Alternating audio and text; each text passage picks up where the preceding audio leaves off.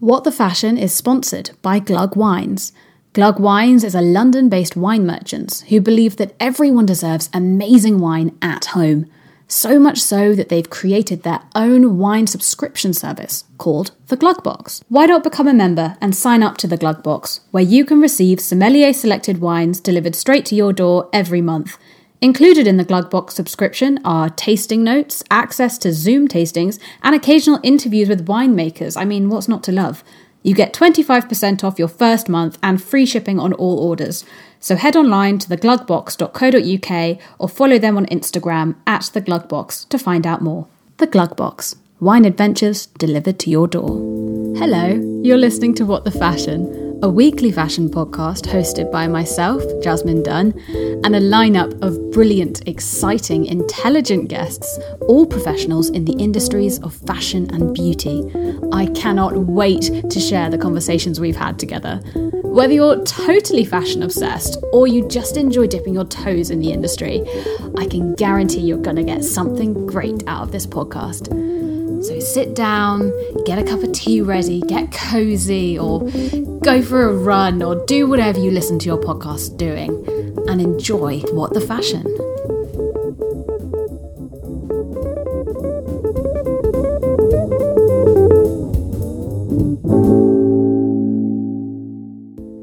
Today we are really going out with a bang as I'm interviewing journalist, copywriter and podcaster Jasmine Wallace. When she's not writing her regular articles in Fashion Journal magazine, she's busy recording her popular current affairs and pop culture podcast, Culture Club, which she hosts alongside her good friend Maggie. She really is a media whiz with exceptional journalistic talent. We can all learn a lot from her. So here is the very last episode of What the Fashion Season 1 with Jasmine Wallace. Enjoy! So let's dive right in. Tell us a bit about what you do. So I call myself a media slashie because I work in the media industry, but in lots of freelance roles. So first and foremost, I'd consider myself a writer, journalist. I love writing for magazines. Like, that's my biggest passion for sure. But through that, it's kind of bled into some copywriting for brands. You know, things are kind of tough in the industry at the moment. So it's good to use those writing skills to earn money when you're freelancing. What is the definition of copywriting for someone who doesn't know? So copywriting is basically anything you see, like whether it's for a brand or a person's website, like a portfolio, all the words you see were written by a copywriter. So it's just a skill where you have to look at the brand and their tone of voice and what they're trying to say, and just using words to communicate to an audience, whether that's like, for example, I write product descriptions sometimes for like retail, or I can write for people's portfolio websites if they're like a designer and they aren't so good with words. So it's kind of all the little things that you wouldn't think that that's someone's job to write that. But yeah. So that's kind of in the branding section of things then. Yeah, it's a bit more like marketing and branding, which is interesting. And then my other role and job is I am the co-host of a podcast, a pop culture and current affairs podcast called Culture Club, which I started about 4 months ago in lockdown with my friend and fellow media slashie Maggie. So that's been really fun as well. I love your podcast. And you taught me what the word slashie meant as well. I actually used it. I used it the other day. I was like, I kind of just said, oh yeah, it's like a phrase, because someone asked me what it was. And I was like, oh, it's just a phrase. It means you do like loads of things. And then they were like, oh, is that like a common phrase? And I said, yeah. But then I was like, did you make that up? And I'm like taking cred for it. So yeah, is it your phrase or is that like an actual thing? Is that an Australian thing? I don't know. I think it might be an Australian thing. You know, Emma Gannon, the writer, she calls it multi-hyphenate. Yeah, I read her book about that. So it's the same thing. Yeah, but in Australia, I don't know, maybe we just shorten everything to like slashy. I saw this TikTok. Side note, I saw a TikTok as well where Harry Styles was getting interviewed by an Australian lady, and she was like, "You're a bit of a slashy, aren't you?" And he was like, "What's a slashy?" So maybe it is an Australian thing. I don't know. Yeah. Okay, so I actually wanted to talk about and break down the steps that happen when you actually write for a magazine as a freelancer. So kind of what are the first stages? Do you send a brief first? Like, how does that process work? So generally speaking, you would come up with an idea, sometimes a couple. Usually if it's like the first time you're pitching somewhere, it'll just be like one idea in an email. You flesh the idea out as succinctly as possible and explain why you're the person who should write it, a bit about your experience, whether it's like other places you've written for. It doesn't have to be other magazines, but just anything, any experience you have. And then send that off. And if the editor likes your idea, then they'll come back to you with a budget and a deadline when you need to write the piece by. And then you would go out and write it and then come back with a first draft. The editor usually sends one draft back. I don't know, it depends on the piece. Sometimes it can just be like, yep, thanks, and then they publish it. But yeah, sometimes there's a bit of a back and forth of edits and then it gets published. And then if you build up a relationship with a particular editor or magazine, then sometimes they'll come to you with pieces. Yeah. So basically just really selling your idea and your kind of previous work to them to kind of get that job. Yeah, you're basically in the business of selling ideas. Yeah. Like people think it's all writing, but a lot of it is coming up with ideas and crafting the pitches to sell that idea. So when you're sending out these briefs and ideas, on average, how many no's do you get before you get a yes? Usually there's kind of some funny rules around it. So I don't like sending multiple pitches to multiple places at the same time. I don't know. I think it's just a little bit rude. Some people say like, it doesn't matter, first in, best dressed when it comes to editors. Whoever says yes first gets it. But at the moment, I'm just sending out an idea and then usually I follow up after a week if I don't hear anything.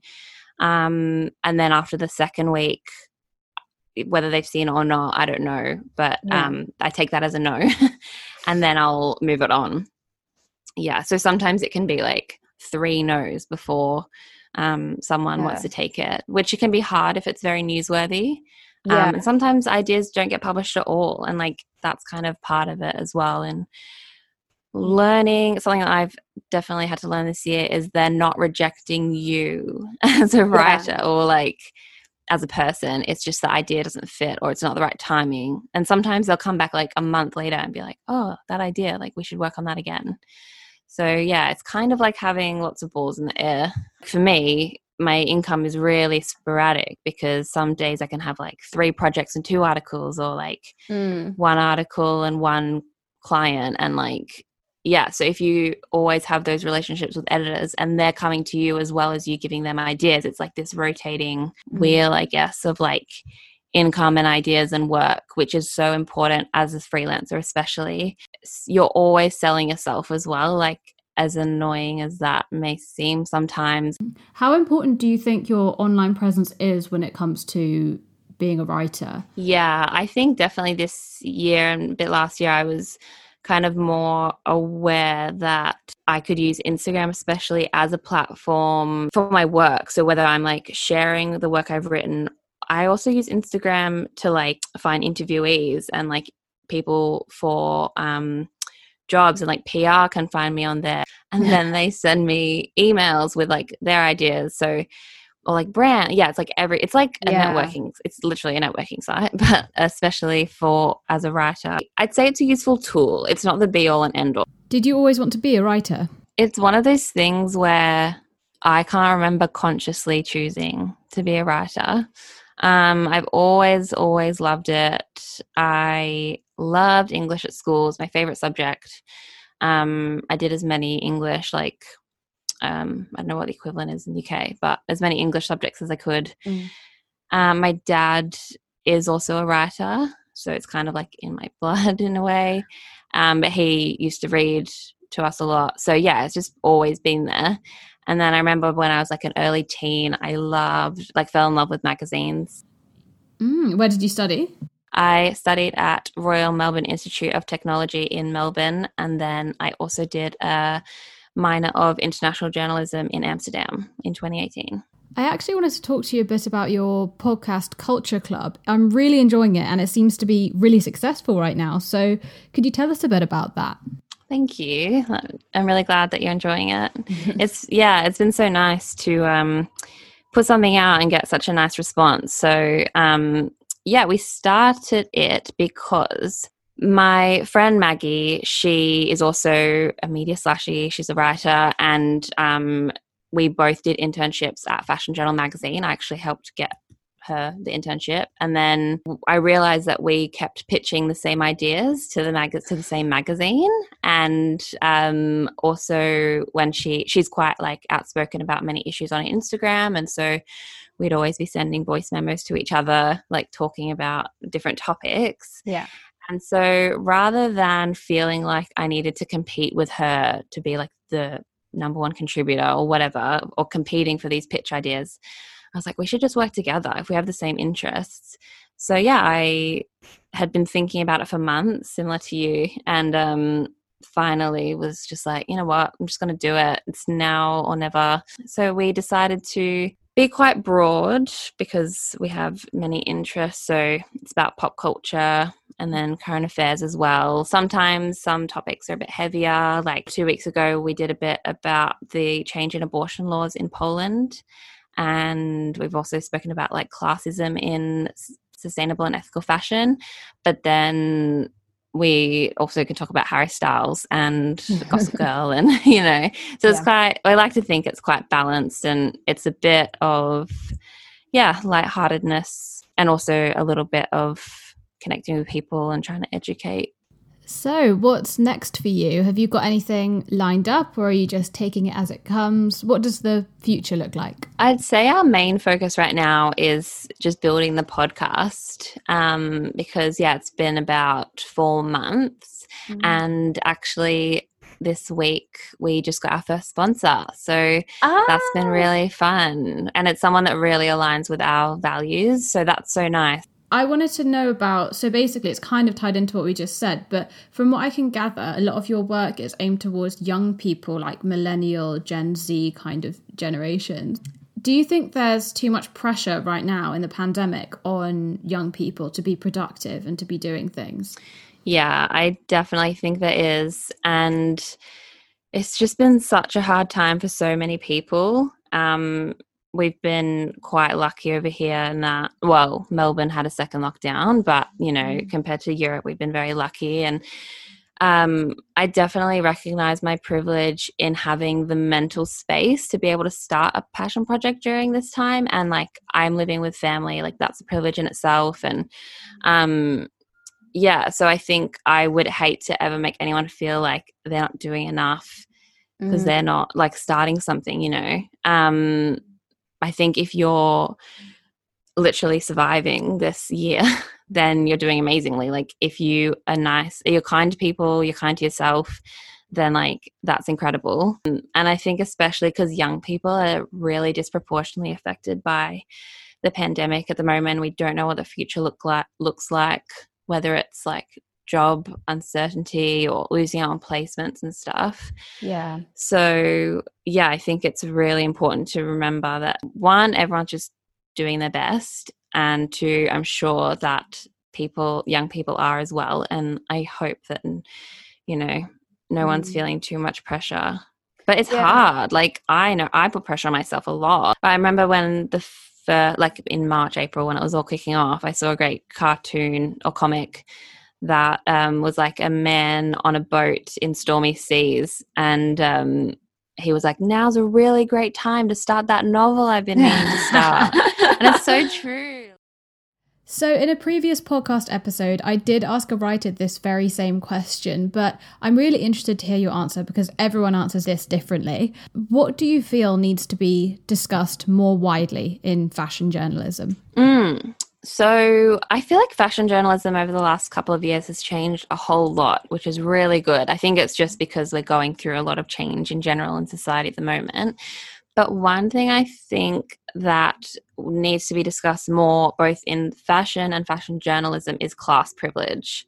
I think, I read this great book by Julia Mencitieri called The Most Beautiful Job in the World, where she is basically on assignment for she like goes into fashion houses and with stylists and stuff. It's kind of like a fly on the wall in the fashion industry. And she's talking to a stylist who is working for like massive magazines and all these amazing clients. She wears like head to toe designer, and then she can't pay her rent at the end of the month because she's actually not paid properly. It's just like you're either paid in like clothes, or they'll like pay for your flight or whatever. They don't actually get a proper salary. And I think being more transparent about that kind of stuff is so important because, as you would know, like fashion is a glamorous world. But when you actually look at the root of it, a lot of the times the people working in it aren't compensated properly, or they come from wealthy backgrounds, so they have the means to be able to work for really cheap. So yeah, I think that is very important. Tori West, who's the editor of Bricks magazine, she speaks a lot about that and what it's like being a working class editor and journalist in a world and society that really is only made for the upper class, really, especially fashion. Yes. I feel like we've had such an interesting chat today. Thank you so much for coming on. No, thanks for having me. It's been so nice to chat again. Okay, so the big question at the end, if you could only keep 3 items of clothing from your wardrobe, what would they be and why? I had to think really hard. I have to think really hard about this one. But I've narrowed it down to, at the moment, I have a black linen dress. So at the moment, I'm living in Queensland and it's bloody hot. Today was like 32 degrees. So I would say my linen dress that I'm loving, because once I get my closet back or I can buy things again, I could, dress up or dress down. Very versatile. And then I am living in my Veja sneakers at the moment as well. They are just so comfortable and versatile as well. Mm-hmm. And then my more sentimental piece is my 21st party dress, which was my first big purchase as an adult. It's by Rika Studios and it cost me $300 when I was 21. I remember for like the whole week I was trying to find a dress and I couldn't find anything. And I went to this really nice boutique in Melbourne and fell in love with it. And I was like texting all my friends, sending pictures, like, should I get it? And I went home that night and slept on it. And then I still fell in love with it. So I went back the next day and picked it up and wore it. And whenever I see it in my cupboard, it makes me happy. I don't know if it fits me anymore, but I still have it. So yeah, I'd have to take that for sentimental value. Oh, that's so nice. That's a lovely little combination of things. You've got sentimental and practical as well.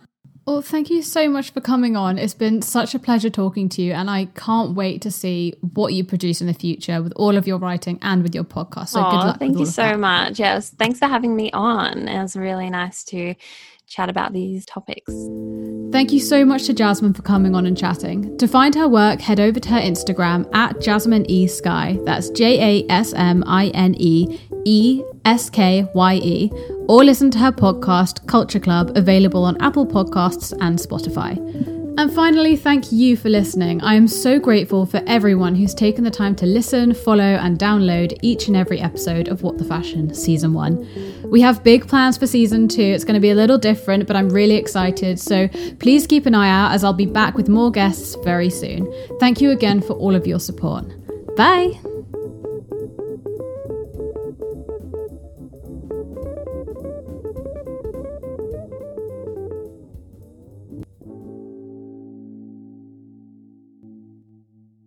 What the Fashion was recorded remotely via Zoom. The theme music was made by Will Bennett.